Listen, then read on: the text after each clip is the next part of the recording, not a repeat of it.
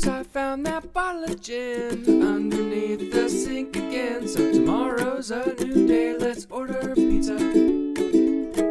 Hello, I'm Muriel. And I'm Nick. And welcome to Hella in Your 30s. Okay, guys, once you get into your 30s and beyond, you start developing a deep appreciation and desire, compulsion for craft beer. It becomes a full-fledged mania that is frankly inappropriate and ridiculous. So we were figuring, we recently went to the Brewyard, which is one of the most fun breweries in Los Angeles. Indeed. And we met the brewmasters. We hung out with Sherwin and Kirk, two of the coolest dudes in the game. Yeah, California.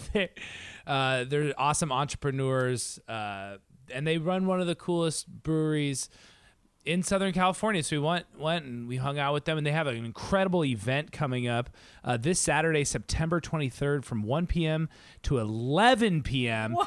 I know, is the Brewyard Outdoor Stein Festival.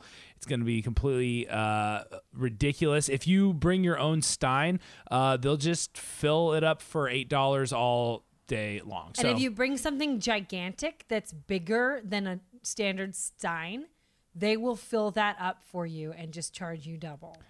They just say no Slurpee cups, no flower vases, and no buckets. Right. So you can't bring your bucket, Muriel. Oh no! Here we go, beer lovers. This is for you.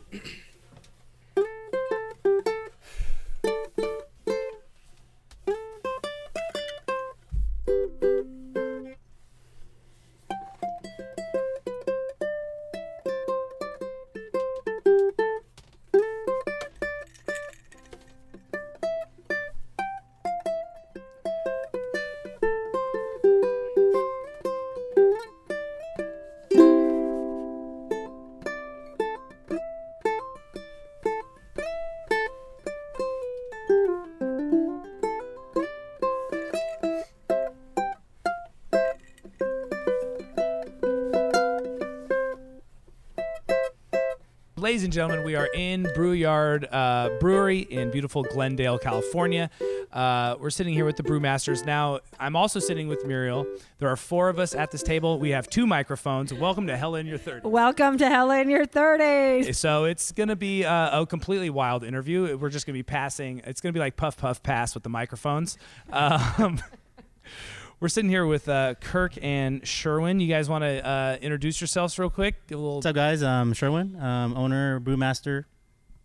What's up? I'm Kirk. I'm the other owner and I guess his bitch. I guess. to be honest. Here we go. We have one guy over here. What's up, man? What's your name? My name is Marley. Oh, Marley, that's right. Brewyard, a family affair here. Yeah. Just picture a mini-me version of Sherwin. So he's my son. So that's actually one of the reasons why we really wanted to do an episode here, is because I did a comedy show at this incredible brewery that is not the greatest comedy venue in the history of the world, but it was an awesome show. It's one of those things, if you can make it here, you can make it anywhere. That's but right. It's pretty tough to make it here. And I'm not going to lie, I hit it out of the park. So that's why Yes, you did. So, and it was on a Friday night, and it was easily by far the most fun that we've ever had hanging out at a brewery. Like, we've been, Muriel and I love craft beers. We've been drinking craft beers for forever now. And then we hang out at breweries from time to time, and it's fun and cool, and it's nice to go to breweries because generally the beer's a little cheaper and you can be, it's kind of fun. But it's never been really fun. But that night here was the best. And I think you guys obviously set the tone. Your family is wonderful, and everyone here was just in a great mood. It was nothing but families. You guys have the games. So, like, just right off the bat, like, how do you guys cultivate such a fun space? I think it was really just organic in how it grew. It's just how we are. We're just, just trying to do our thing. Obviously good beer and family friendly, pet friendly, and we just have a good time here. I think one thing that we started to realize, and one thing we actually started to embrace, was, since since the overall craft beer demographic tends to be a little bit on the older side, it's not your first time drinkers. It's usually the 30s to 50s crowd and everything in between. Yeah. I realized, and Sherwin realized, shit, we're all going through our midlife crisis. So let's just embrace everything we want to do here that we've always wanted to do back in our childhood. And that's what we did. We have 90s hip hop karaoke. We have a gamers night that uses like N64, and we have Mario Kart tournaments. And quite honestly, I think everyone has embraced that with us. And I think because we're all on the same page here, that's why it's a nice vibe. No one's judging each other. That's exactly what it felt like coming in. That was like, we were like, oh, this is our people. We're here. This is great. We're home. So why beer? When did that start for you? Why get into brewing beer? Like, was it always a just passion? stemmed from a lot of drinking, really. Yeah. Yeah, and I think it would have to be probably, I was speaking of Chimay earlier, where that kind of opened my eyes to different beer. Like, wow, this is actually beer, and, there were higher alcohol, and it didn't taste like it. That's when I started researching, beers from, other countries. And obviously back then there wasn't that much available, in the stores. So that's when I turned into home brewing. And, I started brewing different beers, and, I joined a homebrew club, and that's where I met other brewers. And, that's when we started talking about recipes and fine tuning, our different styles of beers at home. And from there, it kind of just stemmed to entering contests and competitions. I started, kind of winning ribbons and stuff. And Kirk would always come over. And he would help me brew, and also we were into classic cars, and Kirk and I we did a lot of projects together. We rebuilt a 67 Carbon Ghia, a 64 and a half Mustang. Yeah, so we were always kind of working together and kind of building things, and this kind of just came naturally to us in terms of starting a brewery. It stemmed from home brewing. And then it was one drunken night where, like, that's how many of business right? has been hatched. You're just like, hey, I'm drunk. Let's do this for real, though. Did you guys have any really terrible home brewing disasters that happened? Yeah, no, of course. And my friends and family, they were my guinea pigs. Yeah. And back then, they weren't drinking, IPAs or, things that were that hoppy. And they're like, I think this is good. Let me put a lime on it. Yeah, instead of saying this is good, they're like, you did it. That's how my parents feel about comedy, you guys. Good for you. Wow, other people are laughing at what you're doing right now. This is great. You did it. You did it. Did you start right away with doing Belgians, or did you start with like lagers? Like, I know that lagers are simpler, right?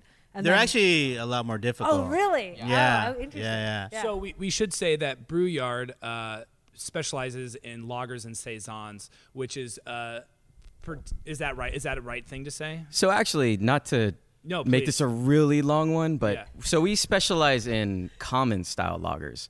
What makes that a very, very unique thing amongst the brewing community is the fact that the common lager, also known as a steam beer, if you've ever had an Anchor steam beer, that was actually an invention in California.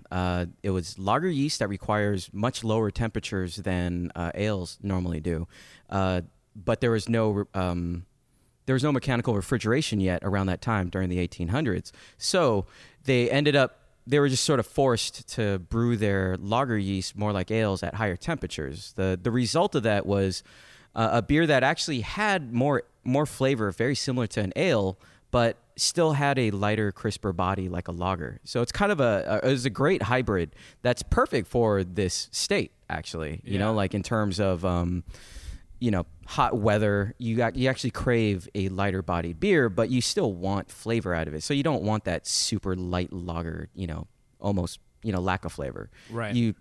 That's why ales are so popular, is because we've grown up, especially in LA, we've grown up on Coronas and Bud Lights and things of that sort.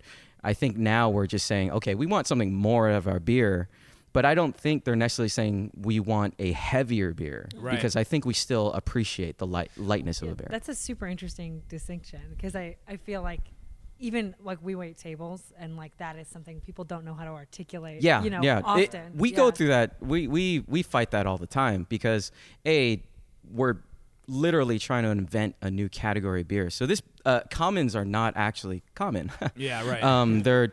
They're not recognized as a category of beer by the official organizations. Yeah. The California Common Steam Beer is the only beer recognized as a unique beer.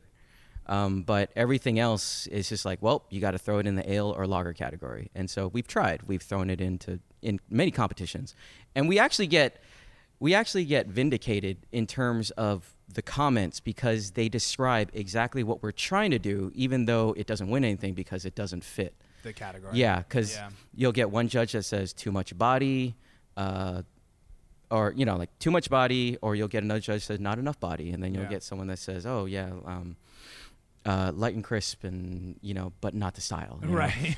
And then we get a lot of judges will actually go, this is a great beer, not the style. Yeah. Well, I think it's really cool that you guys are doing it, because also with those beers being the common lagers not being common, they're also not really embraced by the Southern California scene. I think we're fine. There's a buzz going on in the background, but this is just a wild interview, so who knows what'll happen next. But Southern California, the scene is so IPA focused. Yeah. It's just like anyone who can like brew a good IPA, like converts their garage, and they have a company, and then they like make it more hoppy, and then they slowly but surely, or jump right to the chase and like take out all malt balance, and it's just like these hop bombs. So before I met you guys or knew anything about what you did or even knew the quality of your beer, I was excited, because I was like, oh, they're specializing in common lagers and saisons, and I love saisons. That's one of my favorites. Belgians in general. Yeah. And so not specifically saisons. Not just saisons. Oh, cool. We have a saison, but we do several types of Belgians now. Well, that's not common out here. That is my jam. That's my jam. That's how I gained like 20 pounds that I'll never lose from discovering Belgian beers. That's that is my favorite thing. So I love it. You can kind of consider our common style lagers very. Oh yeah, this is Hell in Your 30s. They'll get this reference. Yeah. You got to consider it like FUBU. Okay, this is beer for us, by us. This is a Californian invented beer, and quite honestly, maybe one of the only or one of the few beers invented in America. Yeah. Not just, an iteration of a style. This is the only type of beer that might have been invented in America. Oh, that's so cool. But yeah, so like, why not do a style that's perfect for your state, that was invented in your state? How many other states have a beer that they invented? Yeah. So we felt you can also look at us as like the one, the two morons that didn't cash in on the IPA craze, because we'd probably be 10 times busier maybe, but... Well, first of all, you guys got some good IPAs up there. So let's, anyone who's listening, if you want a good IPA. Well, we have IPCs. Oh, never mind. Technically. Because they're common style lagers. India, so it's an India Pale Common? Yeah. Got it. That's fascinating. But if we don't tell them, they think they're wonderful. And if we tell them, they go, oh, I hate lagers. Right. Oh, hilarious. Well, you guys are, I don't know. I'm proud of you guys. I'm proud. So like, what is it about craft beer? Like, our generation just embraced it. We went all in with the craft beer thing. Like, why? I mean, I think it's because, first of all, we grew up, a lot of us started drinking we're the generation of like Starbucks kind of, like, right? Like in high school, Starbucks, you started having like really flavorful, drinks right away. Now I'm just like answering my own question, I guess. I'm such a good I'm a very good interviewer. We just want like a genuine experience, and I think that craft beer has kind of stepped up and filled a void, because we don't have real relationships with the farmers. I mean, we're starting to now because of the farmers markets, but we definitely don't have like a relationship with like the guy who runs a grocery store the way people used to. And so like these breweries started popping up, and suddenly like you can get this beer that's made right here and you can go meet the guy. and it's Right. good and it's high quality, and our generation went crazy for it. That's I mean, rant. we're really kind of just going back to basics, before the microwave, before quick foods and things of that sort. It's like, very rustic, from the farm, farm to table kind of thing, farm to glass, where it really is about, fresh, local, and getting to know that person that actually makes that. I mean, it really is a true craftsmanship, whether it's food or beer or, carpentry or anything of that sort. We're kind of like just going back to that, and kind of really vibing with how much effort and skill and talent that they really put into their products, and you really taste that, or you really see that, you really, really feel it. Yeah. So, I mean, what's really great about breweries, especially microbreweries, is, they're extremely efficient, and very eco-friendly when you really look at waste and byproducts and things of that sort. Like we mentioned, the spent grain gets given to a farmer, and the farmer gives it to the pigs, and then he even takes the manure from the pigs, from the grain, and gives it to the plants. And so basically, the grains that were grown somewhere were used 3 times. That's, I don't know too many other things other than like recycled goods that can get recycled that often. Yeah, absolutely. And then like we said about our boiling kettle, all the really hot wort, the cold water we use actually collects all of that heat, dumps it right back into our hot liquor tank, and gets reused for the next batch. Yeah. Next batch. Yeah. And it already collected 160 degrees worth of heat, so we didn't have to. We use less gas. Yeah. Less electricity for the heating elements. Like there's, like we mentioned before, our trash can. There's really nothing from the brewing process that we throw in there, because it all gets recycled somewhat. Even our grain bags, actually, we give out for free because our grain bags are so cool and plastic lined and woven that people just take them. And so we're giving even our grain bags a second lot on life. Yeah. So That is so cool. Yeah, and you're saying you reuse your yeast for 10 generations or something like that.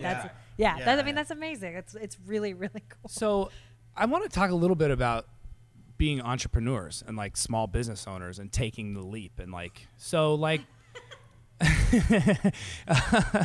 Kirk was not holding the microphone when I said that, but he just audibly went, oof. Where were you guys at? I know you guys used to rebuild cars together, and you guys have been partners forever, friends going way back and whatever, but high school. Us too. Yeah. And what was how did it start? I mean, I know you guys got drunk and decided let's do this for real, but in terms of those, we're so legit. Yeah. Where they I mean it, man. I mean it. Shut up. what were you was this what were you working at before this? Did you have day jobs before this that you were into or not? Yeah, into? I mean, I was a automotive mechanic for over 20 years. Oh wow. Yeah. So, it goes back to that one drunken night, and it's just, we went down to San Diego. We saw all these small, family-owned tap rooms, breweries. I'm like, wow, this is actually happening here, and he's like, this is actually doable, And then when Eagle Rock Brewery opened up, here in Los Angeles, the first one since Prohibition. They're about six years in now, but once they opened, that really kind of pushed me to go that direction in terms of a business plan. And we never had the goal of being this big company and making all this money. We just wanted to do something that was fun, and something that make a living for and really kind of share these beers with everyone, and I'm. That too. Yeah. Yeah. there's a pragmatic side to starting. I mean, tell you the truth, I mean, the beer is the easy part. It really is running the business, and Kirk, my partner, he's really good at that, and he kind of he feels that void because I'm here brewing beer and drinking beer, and he's running the business. So. I mean, it's a balance. Very, very balanced, equal. I don't know, as Muriel and I are sitting across from you, we're trying to make our, get our business, I guess, going in our own way. Like, is it scary to start a business, to go in there and like get a loan and like? Oh yeah. So like talk about that a little bit. Like that's crazy. Well, to pick up where Sherwin left off before the balance thing, I think what really made us see it as a plausible reality was actually, I'd say, Eagle Rock, all the beginners, the ones that started the craze here, or that actually the pioneers that went through all the crap to get open, because no one knew how to none of the cities knew how to handle them. No one really knew how to deal with a brewery. Jeremy from Eagle Rock, just the moment we asked, he just immediately just started answering questions for us, showing us around. And Henry That's from cool. Monkish, I just drop of a hat, he's like, come through, and then we'd go, he'd tell us everything about the ins and outs of it, how to start it. And both of those guys, that's why the space that we have is roughly their size, and the system is roughly their size. Like, we were pretty much just totally inspired by their, basically it was like just a mom and pop beginning, in terms of really stringing together as much money as you possibly can do, putting up houses. If you like, it may not seem like it, but the majority of the tap room we actually built ourselves. It may not seem like that because it's beautiful. So. It started with that inspiration. So we can't really give enough credit to the pioneers, that were around. Even Strand, I can't forget Strand. Like talking to him, we talked to his name was James Brown. He was like the owner of San Pedro Brewery. Yeah. James Brown, but not I feel good. Not that James Brown. Those are great breweries. Eagle Rock, Strand, and Monkish are all fantastic. Yeah, I don't know if I've been to San Pedro Brewing, but or even McLeod too. They were open a little early on the earlier side, and so talking to them. And you guys said that Eagle Rock was the first one to open out here since Prohibition, 60 years ago? 60 years, yeah. So 60. Well, no, they haven't opened the first brewery to open within 60. Yeah, basically Prohibition. Yeah. Yeah, basically since Prohibition. Gotcha. Production brewery.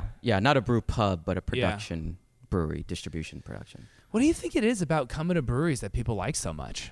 Why is it fun to drink where next to the thing that made the liquid? Yeah, we're like just so people kind of know, we're sitting in the drinking area, the bar area, tap room. The tap room. So you have like the bar on one side, a bunch of really cool tables, like a lot of unfinished wood, and then there's no wall separating you from all of like the fermentation tanks and everything that's going on in the brewery. So you're really like directly right in the center of the brewery. Everything smells like, beer. It's really cool.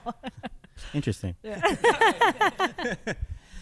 But yeah, I mean, it's, just say you walk into a store and, you're looking at the beer shelves and, obviously the beers some of them have dates on them, but no one reads. But it's like, you don't know how long those beers have been on the shelf. You're just kind of picking it up and just hoping that they're still fresh.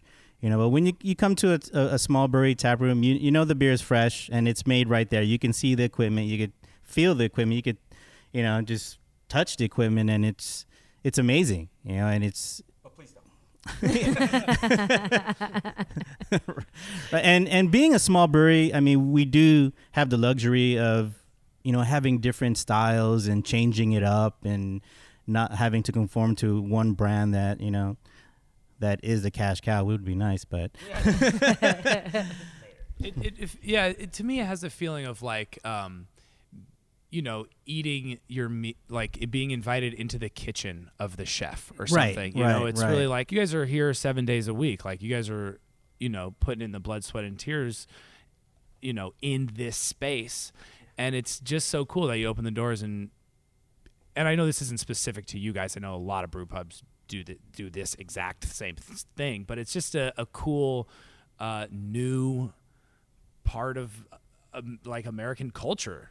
And you guys are like smack dab in the middle of it. And as someone who's been here, crushing, doing a comedy show here, just everyone laughing, everyone was so happy. They loved me so much.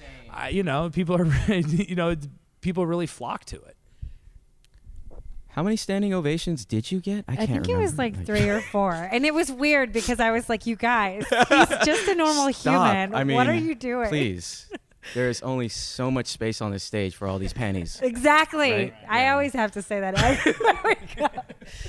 Well, speaking of chefs in the kitchen, we would love to taste a couple beers that you would love to show us if you want to move on to the tap room, if that works for you. So obviously we need to do cat's pajamas, right? Yeah, cat's pajamas. You mean monkey jacket? Monkey jacket. We're on to the Animal apparel. That's our combination of things now. Maybe just real quick, do you guys want to like promote anything or?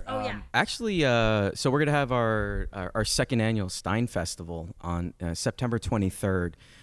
It's an outdoor drinking event. We're gonna pull an ABC permit for the outside. We're gonna be cracking open one of our barrels. It's you call it bubbly crude, so it's actually a black common lager, barrel aged in bourbon, Woodford Reserve bourbon barrels. And then we're also going to be doing like an Oktoberfest beer. That's wonderful.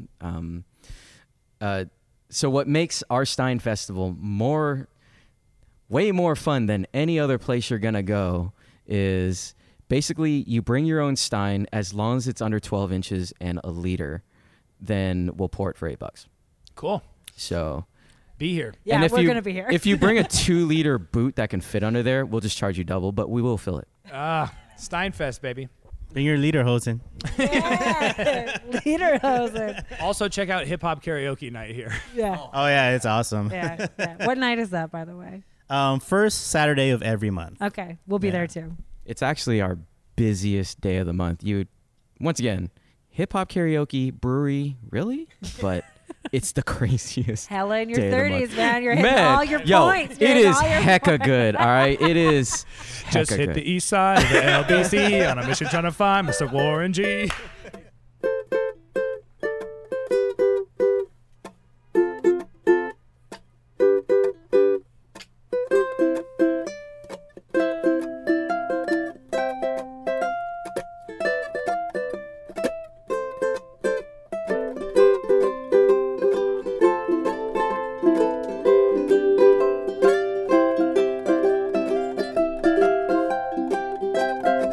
We're gonna do a little beer tasting. So here's another thing why I think our generation has really embraced craft beer is because like the names are cool and there's like artwork for each one, and it's like your favorite band has a cool like CD cover or whatever. Right, I feel craft beer is really well, like, yeah, I agree. So this one's called Bob. This one we call cold beer. So what's our first one up? This first one is our Sunday Morning Joe, which is our blonde common lager with Yogurtchef coffee from a local roaster. The aroma, you can smell it. I just went straight in and started drinking it. I didn't smell it at all. It's that okay. long silence was Muriel okay. chugging the entire glass. I love here. You talk while I drink. All right, so I can totally taste the coffee. It's really, really good. I mean, usually coffee beers are associated with stouts or porters. Yeah. So we kind of went the opposite in terms of having a lighter based beer with coffee, and really it kind of accentuates and the coffee flavors without being muddled by the burnt roasted malt characters of the beer itself.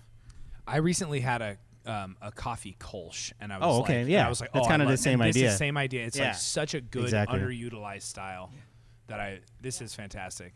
It's great balance of a beer and coffee. Yeah. I mean, it's such a surprising thing too because it looks like a blonde. It's right. It's this really pretty yellow color, and the taste is so like intense. It's really rich. Right. Do you add it in during fermentation or in the hot? During the cold side, yeah. So after fermentation, then we'll add it, to kind of retain all those delicate aromas. So for something like that, did you like try and fail before it got good? Yeah, I mean, in terms of the ratio, like how much coffee to how much beer, I mean, we were just guessing. So in that regard, like, do you have to guess making a big batch, right? Like you have to, or you don't. You can do it in like small batches. Yeah, we have a small pilot system that I actually used in my garage, which is a 10-gallon setup. Mm-hmm. And that's kind of our testing grounds for different beers using different ingredients and We actually offer those test batches, pilot batches, to our Stein members that we have here. And oh, that's cool. Yeah. Yeah. And they kind of critique it and let us know. And if it's received well, then we decide to brew it on the bigger scale. What is what is the Stein member program? What is is it like something you sign up for and you get like beers delivered, or do you like come here and so if you look at our tap room bar wall there, we have 100 Steins, and each individual Stein is someone's custom mug technically. Cool. So it's a 25-ounce pour, and it's so it's an annual fee, and we capped it at 100, so there actually is maybe a 2-month waiting list. Wow. Woo, hot. That's LA right there for you. Yeah, you gotta get in line for this. Yeah, I mean it's a great deal. I mean, you get that 25-ounce pour for $6 for any of our house beers, and like I said, we offer the members these special batches that we do, and there's all these other benefits in terms of discounts on merchandise, and we throw a Stein member party for everybody at the end of the year. We offer food, drinks, music, and we just have a good time with and we've actually we've grown to being all friends. It's amazing. Very cheers. You said it's very cheers. That's what Kirk just said. Norm. Which I was gonna say, who's Diane? What are you? What's Danny DeVito's wife, the one I'm in love with? Carla. Oh God, can I be your Carla, please? Yes. All right. So what's the next one? Oh, the next one is Jewel City Common. So that is our spirit animal beer. It's the original California common style. Cool. It is also it's the very first beer that we've actually gotten medals on. We submitted it. I know. Clap. I know. Clap, clap, clap. I know. Clap, clap, clap. We never thought we'd win stuff, especially with all the competition and everything. Sure. We won it. So we got silver in the amber lager category at the San Diego International, and we actually got first or gold in the California State Commercial Beer Competition in the amber lager category. Cool, congratulations. Yeah. So good. Yeah, it's a really for a lager. It's like this caramely color. Yeah, I mean that pretty much epitomizes the charm of the common is you get very good flavor out of it, very nice roasty caramely light toasted flavor to it, but when it finishes, it kind of finishes light and clean. Yeah, it totally does. Yeah. Just like any lager would. Yeah, it definitely does. It's almost like you don't think that looking at the color. It's a pretty amberish beer, pretty dark. So what I don't know, I'm really trying not to show my cynical side on this podcast, and I don't mean this episode. I mean across the whole board. But I'm so. Okay, I won't get into Vera's giving me the eye. Like, don't launch into it. Do it. I'm just like, we're here. I'm sick of IPAs. I just am. It's so nice to have beers that have malt balance, that are nuanced, that are. You guys, who's ever listening to this, my friends from Brewyard aren't talking shit about anybody. Nick Castellini, I'm talking shit about. We love IPAs, concepts. Actually, the dumb we thing drink is them all the time. I do love IPAs, kind of. But I just. Muriel's like, stop recording. Okay, we're done. Okay, moving on. Next there's beer. There's too many breweries brewing delicious IPAs. That's kind of why we felt why do it? I mean, there's so many that we just enjoy ourselves. We want to brew something for other people to enjoy that are different. You know, kind of expand the universe of craft beer. While we sit back and enjoy, El Segundo's, wonderful IPAs. I'm going to rewind the segment and learn how to sound positive. All right, so I just took the mic, but so that was the I was just like, I just took. I didn't have anything to say.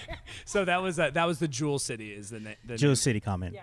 Jewel City. Delicious. Obviously, Jewel City named after the city that we are in. Glendale. It's also known as Jewel City. Oh, really? That's another thing actually we haven't mentioned so far is that we are actually the first full production brewery in Glendale's history. And so we've been very hoorah Glendale because actually Glendale has been wonderfully hoorah with us since we're their very first brewery. And so that's so cool. Yeah, and we actually see it, like the people that come around, like whether it's Burbank or Glendale, they show a lot of support. Yeah. So we got to thank them, like definitely. Well, that's great. Awesome. With a beer, with an award-winning beer, we are thanking them. All right, what's next? Let's say number 3. This one is, I think, our monkey jacket, right? Oh, I'm gonna know about that. Believe me. So this one's so the next one is our cat's pajamas, which are Belgian double. Yeah, which is just like that's the first thing I had here, and then I had 3 of them. Yeah, this is. Yeah, that's a. Yeah. Moving on. Yeah, right. Why cat's pajamas? Why'd you guys name it that? It's it's a cat's meow. It's the bee's knees. I'm curious. Do you know that phrase? You don't know that phrase? No, I know what it is. I know what it is. It's when an old lady has 10 cats and she has nothing else in her life, so she puts all the cats on her to sleep, and so it's everything to you. No bits. Nailed it. Did you know that what the cat's pajamas mean? Yeah, no, it meant like being the best, like number one. No, I got it. So the ish. The ish. Yeah, okay, that's Muriel's favorite. Or for all you 30s, 40s, 50 people, it's hella tight. It's hella It's tight. da bomb. It's the bomb. It's wicked awesome. From Boston? If you're from Boston, And if you're from Seattle, it's filthy. it's filthy. Yeah, it's filthy for sure. All right, so what's the next one? We got to tell us about this one. So this one is our take on French toast. Nice. So it's it actually is called Everything Nice. Yeah, it's maple syrup and sugar and spice. Cool. Yeah. And again, you're getting those flavor qualities by adding that in cold side after fermentation, like you add in syrup. and It's stuff. actually hot and cold in terms of maple. Yeah, the maple character. It smells like French toast. Off the bat. It's Yeah. just- Other people have said Cinnabon. I think French toast. Yeah, I get cinnamon. What's the alcohol percentage on that? That's 6.6. Nice. No, this is French toast. Yeah, 6.6. Yeah, it reminds me of like. Do you guys remember? They don't do it anymore, but I think Burger King used to have French toast sticks. Oh, That's yeah, exactly, I remember that. Do you remember that? Yeah, Those used to be my jam. yeah. Yeah, like little fingers. Yeah. People say Captain Crunch also. I mean, it has a nice kind of cinnamon kind of character to it. We put together a breakfast flight I see for that. everyone. It actually uses our Sunday Joe as our coffee. It uses our Belgian single with calamansi as our juice. French toast, our Everything Nice is a French toast. And we also have a lightly smoked Irish red that a lot of people say tastes like bacon. Oh. So we have basically our breakfast of champions. So if you are in the Glendale area and you're looking to just mix up your brunch options, come on down to Brewyard for a little juice, coffee, bacon, and French toast. Drink your breakfast, y'all. So what? This is delicious. What? Yeah, Oh, man. I got you covered. And cut. I've what I like about this beer is that a lot of times when you start getting this flavor profile, it just gets so boozy. And that's actually generally not a bad thing, but it is nice to have something. You said 6.5, Right. like that's great. Like to Yeah. have that much, for it to be that rich, that full bodied, that and nuance without just finishing like residual syrup, like sugary at the end.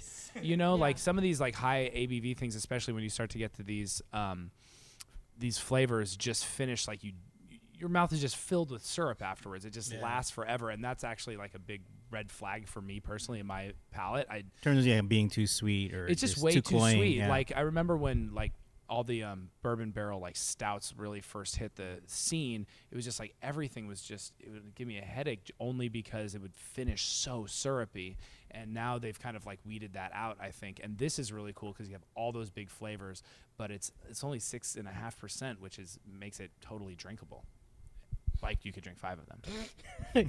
Oh, I will. So, what is the style again? Is it a common lager? It's no. not. So this is an a ale. Belgian. It's Oh, this is a Belgian. It's a Belgian ale. Yes. All right, we got one more here. Okay, this brand new, Ooh. just released last week. This one is called Hef You. Talk about the origin of that name. We'd love to know. Let us know. Well, it comes from. The Greek meaning. Okay. Academic. I know. There's a Latin thing. Yeah. Cool, yeah. So Hefeweizens are... It's a little hoppier too. It's a hoppy hef. Oh, cool. fun. So that's like, can I venture to say it's Hefeweizen because it's a take on a Hefeweizen? Like it's a little different than a regular one? A little, and plus we just wanted people to shout at everyone that's working Hefeweizen. Oh yeah, okay, I get that. Hefeweizen too. That's like your next beer could be called like Gary needs to work faster, or something.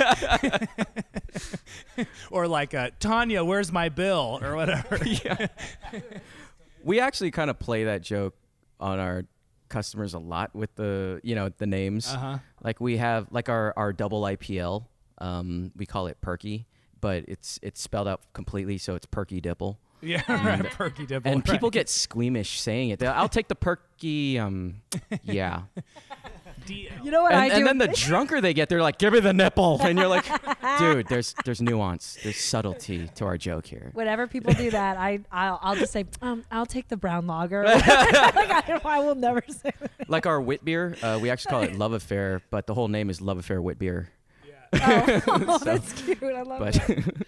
So this is really delicious, and it is hoppy. But actually, just to finish, we actually toned down Love Affair because it was initially called Sex with Beer. Not family. But that'll be the double version of the wit beer because it's beyond love is sex. Yeah, nice. So you have sex with beer. Will you please do a double version? And then people wonder, can I have sex with beer? Yeah. That happens in the back. You gotta be a part of the Stein Club. Get on that waiting list. I didn't tell you guys about that benefit. But.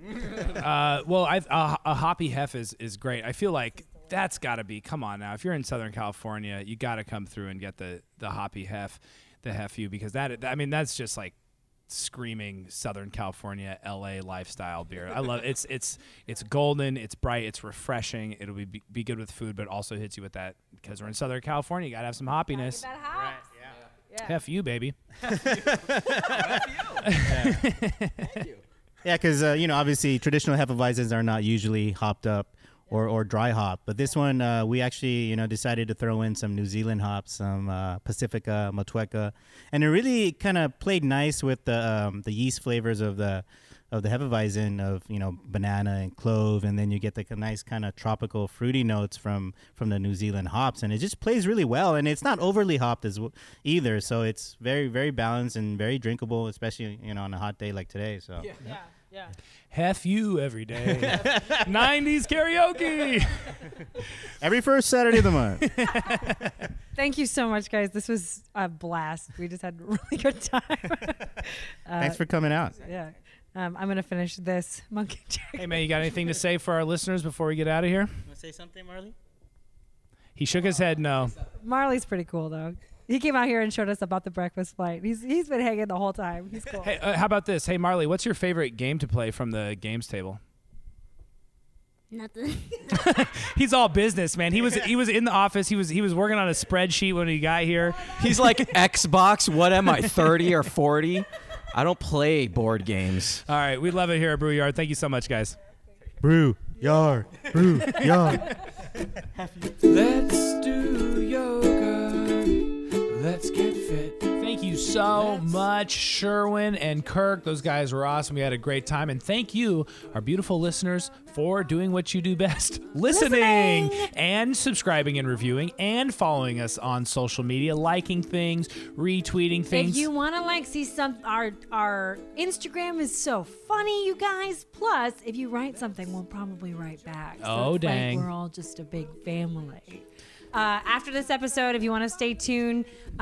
Meaning starting right now. Yeah, starting right now, exactly after we're done talking. There's a really fun little bonus content. We did actually a tour of the Brewyard and kind of talked to Sherwin and Kirk about the brewing process, and they kind of shared a bunch of really interesting information. So this is kind of a little supercut at the end of the episode in case you were ever curious about how a brewery works and what is so awesome about a brewery. A little bonus material for you because we love you, and that's what we do here at Hella in Your 30s. Just love. Quick tour of the brewing process, which is, it's very fascinating and, not that crazy at the same time. It starts with It starts with grain, malted grain, and if you ever had like malt-a-meal or extract, that's essentially what we're trying to get out of the grain. It starts at the mill, so we throw the malt in there. The mill actually cracks the grain open to expose the malt. And you're actually not trying to pulverize it into powder because the grain husk itself, actually lends itself to another part of the process, like just shortly thereafter. After it steeps and extracts most of the sugar, it's now called wort. And what the next cycle is, you're actually recirculating the wort. So you're actually extracting it from the bottom and dumping it right back on top. Okay. And that all that grain ends up being a filter bed. And so since the grains are not totally crushed, they actually collect all the random particles and bits. And if you do that for about 30 minutes, you see a drastic change. It goes from this really cloudy, whatever color color beer you're trying to do, all of a sudden you could see your hands through it at the end. Wow. Yeah. Like it just clears up. It's its own natural filter bed. So, that's so interesting. And once again, that's like old school methodology. Like more money, you can get just a filter, or centrifuge or something. But this, it does the trick. Yeah. Filtration, technically. Yeah. Like that's why it's so important, in the mill that we crush it enough to expose the husks, but not to pulverize the husk where we would lose this natural filtering. Yeah, because then it's just powder and it'll just seep through itself. Cool. Yeah. So, and then. So once we do that, once it's pretty clear, we recirculated it. We run it through the pump and through all this piping. Watch your step. Then this is our boil kettle. So this is where the magic happens. This is it's direct fire, so it's natural gas. How long do you boil it for? Depending on the recipe, we do usually 1 hour to an hour and a half boils. Yeah. So at that time, that's when we add the hops and any other ingredients we decide to do. And then obviously the boiling stage is like our sanitizing stage where it boils off bacteria and things as of well. that sort. Yeah. After the boil, then we go into the whirlpool step, where the wort, even though it was filtered through the husk, it still has proteins. Yeah, it still has hops. And hops too. And for all you listeners, if you want to see an apples to apples example to that, if you ever have loose leaf tea, just start swirling your mug around and then set it down, and you'll notice all of it will just sort of start to clump in the middle. Mm-hmm. And I'm pretty sure the original brewer that invented this was probably just doing that. He goes, what the? This is it. That's the solution. And once we're done with that, we throw the yeast in there, and then the kind of yeast does its thing. There's so many different varieties and strains of yeast, depending on types of styles or flavors of beers that you're trying to ferment. We use 2 yeasts here. We use a lager yeast, and we also use a Belgian Saison yeast here. So what the yeast does, it takes that sugar that we extracted from the grains, and it takes it, eats it, it farts CO2, and it craps out alcohol. Right, exactly, and it creates alcohol and flavor profile. When the yeast is finished, we actually collect the yeast and we can repitch it into a new beer. And so that's really important cost-wise because yeast is really expensive. So the more that you can reuse it, the better.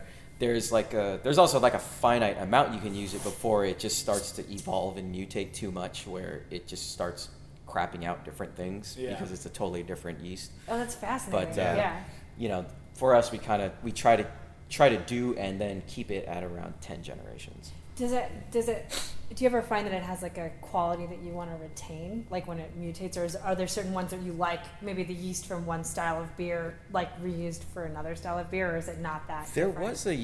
There was one time where we just noticed our yeast was learning and it was like finishing up faster than the past generations. And that was nice because, the faster it'll finish up eating, the faster the beer is finished up. So yeah, that's also super trippy. Yeah, it's a learning. I know, perhaps too fast. Yeah, I would not want to discover that in an empty brewery alone. It's like brewing itself. Yeah, I mean that's one of the toughest things in a brewery. Sitting in a chair, smoking a cigar, turns around. Exactly. Yeah. Well.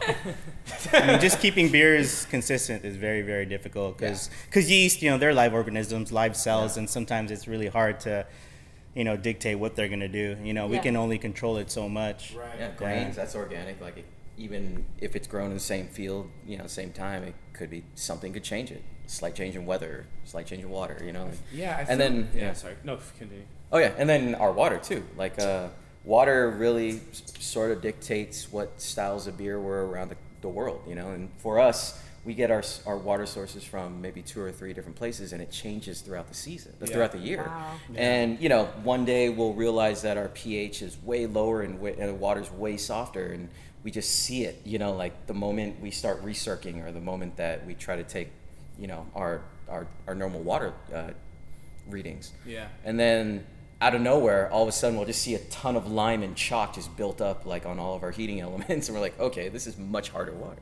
That's so do you find, is there a connection, do you think, between like seasons or like droughts or something like yeah. DC? Yeah. Actually, when it was raining really hard, Yeah. the pH dropped and it got really soft. Huh. Yeah, like it was. Yeah, because depending on the seasons and the weather, they'll draw from different reservoirs and whatnot in terms of the tap water. Yeah. That's so interesting because I know, wine, which we know a little bit about.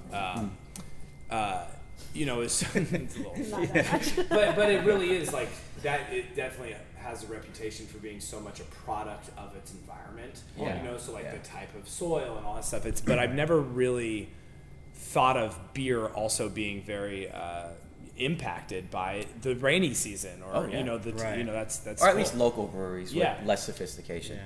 I mean, that's actually so. One of those things in terms of as a brewer, there's as much criticism or just sort of critique we may have on the bigger guys, say like AB and Anheuser-Busch or something, right? One thing that is remarkable about them is and it's what we all strive to do, but probably never in hell we'd be able to do it, is that no matter what state, country you're in, Budweiser tastes the exact same, which means that they have found a way to reduce every single variable down to down to something solid. So they just build their water. They bring it down to H2O and build it exactly the way they want. Their grains are probably sourced exactly the way they want. Like everything is controlled, which is amazing. I bet you if you took our recipes and we gave it to some guy in like Japan or India or Europe, or Germany or something, and they brewed it exactly the way we told them to brew it, it probably tastes different, just cut. Yeah. Well, I've definitely noticed with some of my favorite beers over the years, they've changed. And a lot of times it's like when they start growing, it's like, oh man, these guys are distributing out, past the Midwest now. Yeah. And you taste it like, whoa, this is not the same beer. Yeah, because especially if they're doing bigger batches, their tanks are different. And even the shape of your tanks can kind of change the way your yeast just sort of plays in it, Yeah. And so, once you scale up, you're just introducing 1,000 more factors that may change the consistency of your beer. This is the greatest thing about breweries, especially smaller breweries, I would say, is just the level of eco-friendliness of this whole process. So 220 degrees, it goes through the heat exchanger. We're crashing water, and then we're putting the cold water, the cold water is collecting it. So the cold water that collects all that heat actually goes right back into our hot liquor tank to get reused. Oh, cool. So basically the same, and then that water is at 160 degrees, and so we're already close to the temperature we need to do a new batch. And so it reclaims the heat from the, from the kettle. And then on top of that, all the grains that we use, the spent grains, we actually give to a farmer who gives it to his, mostly pigs, I think, and pigs and goats. And then they create more babies and we eat them, and it's just a circle of life. Oh, on top of that, he says that he actually uses the manure from the pigs to cultivate his crops or to, fertilize his crops. So our grains get King, baby. Yeah, I know, right? And so our grains get reused 3 times. Yeah. First it's us, then the pigs, and then the plants. So that's pretty good. Amazing. That's pretty efficient with from your like an old school necessity Oh yeah, Right? It's I just would like- assume so. yeah, You know, right? like Just why not? You had to do it. So That's they- probably why that's beer what- was always around. It's Yeah. like, well, we could use this stuff anyway. It's just probably the most efficient process of using stuff, and you have beer, Yeah. and you have And beer. you have beer. What's a Creative Podcast Network?